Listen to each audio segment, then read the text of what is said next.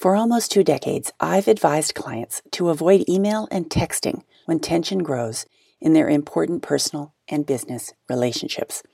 Is my advice still credible in an era so permeated by technology? A new study offers updated insight. Welcome to The Space Between, a podcast about getting better results from our most difficult and important conversations.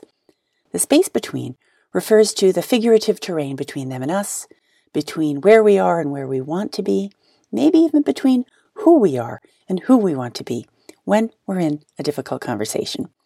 I'm your host, Dr. Tammy Lenski, and for over 2 decades, I've been helping people design conversations that sort out conflict and tension in high-priority relationships at work and home. And this episode is titled, The Communication Method That Makes Disagreements Worse.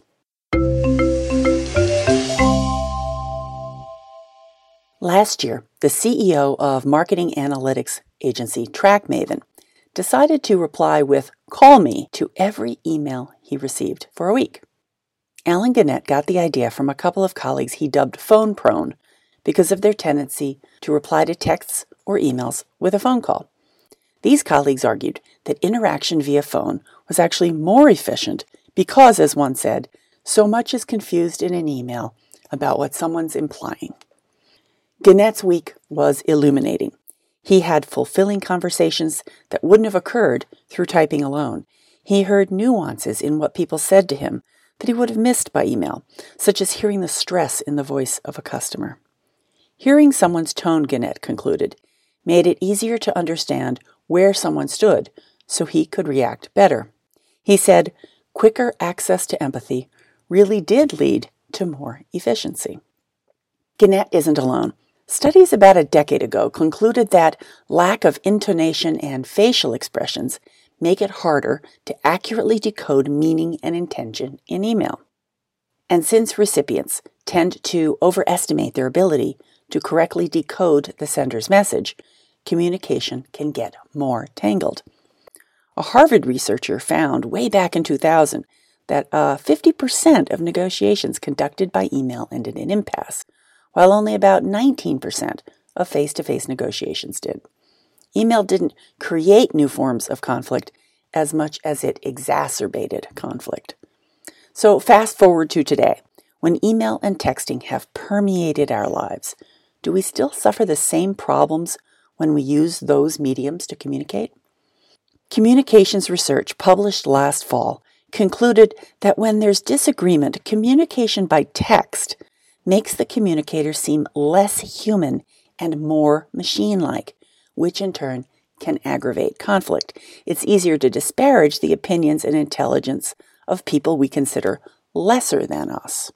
On the other hand, the researchers noted, aspects of the spoken word, things like intonation, cadence, and pauses, helped humanize the speaker and make them seem more thoughtful, competent, and rational. Concluded the researchers, these results suggest that the medium through which people communicate may systematically influence the impressions they form of each other. The tendency to denigrate the minds of the opposition may be tempered by giving them, quite literally, a voice. They also said this: if we communicate with others solely through text without hearing their voices, we may be more likely to dehumanize them. So when things get tangled, particularly in relationships you value or need at work and home, resist the temptation to continue the conversation by text or email. Pick up the phone, walk down the hall, or wait until you both get home.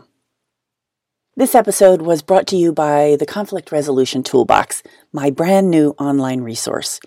Reach inside a professional mediator's toolbox to spark breakthroughs, build consensus, and preserve important relationships at work and home. Find out more at conflictresolutiontoolbox.com.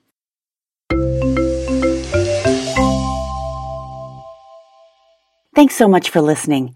Transcripts from podcast episodes are available at no cost to my subscribers, who receive an email each time one is available. Visit lenski.com/subscribe.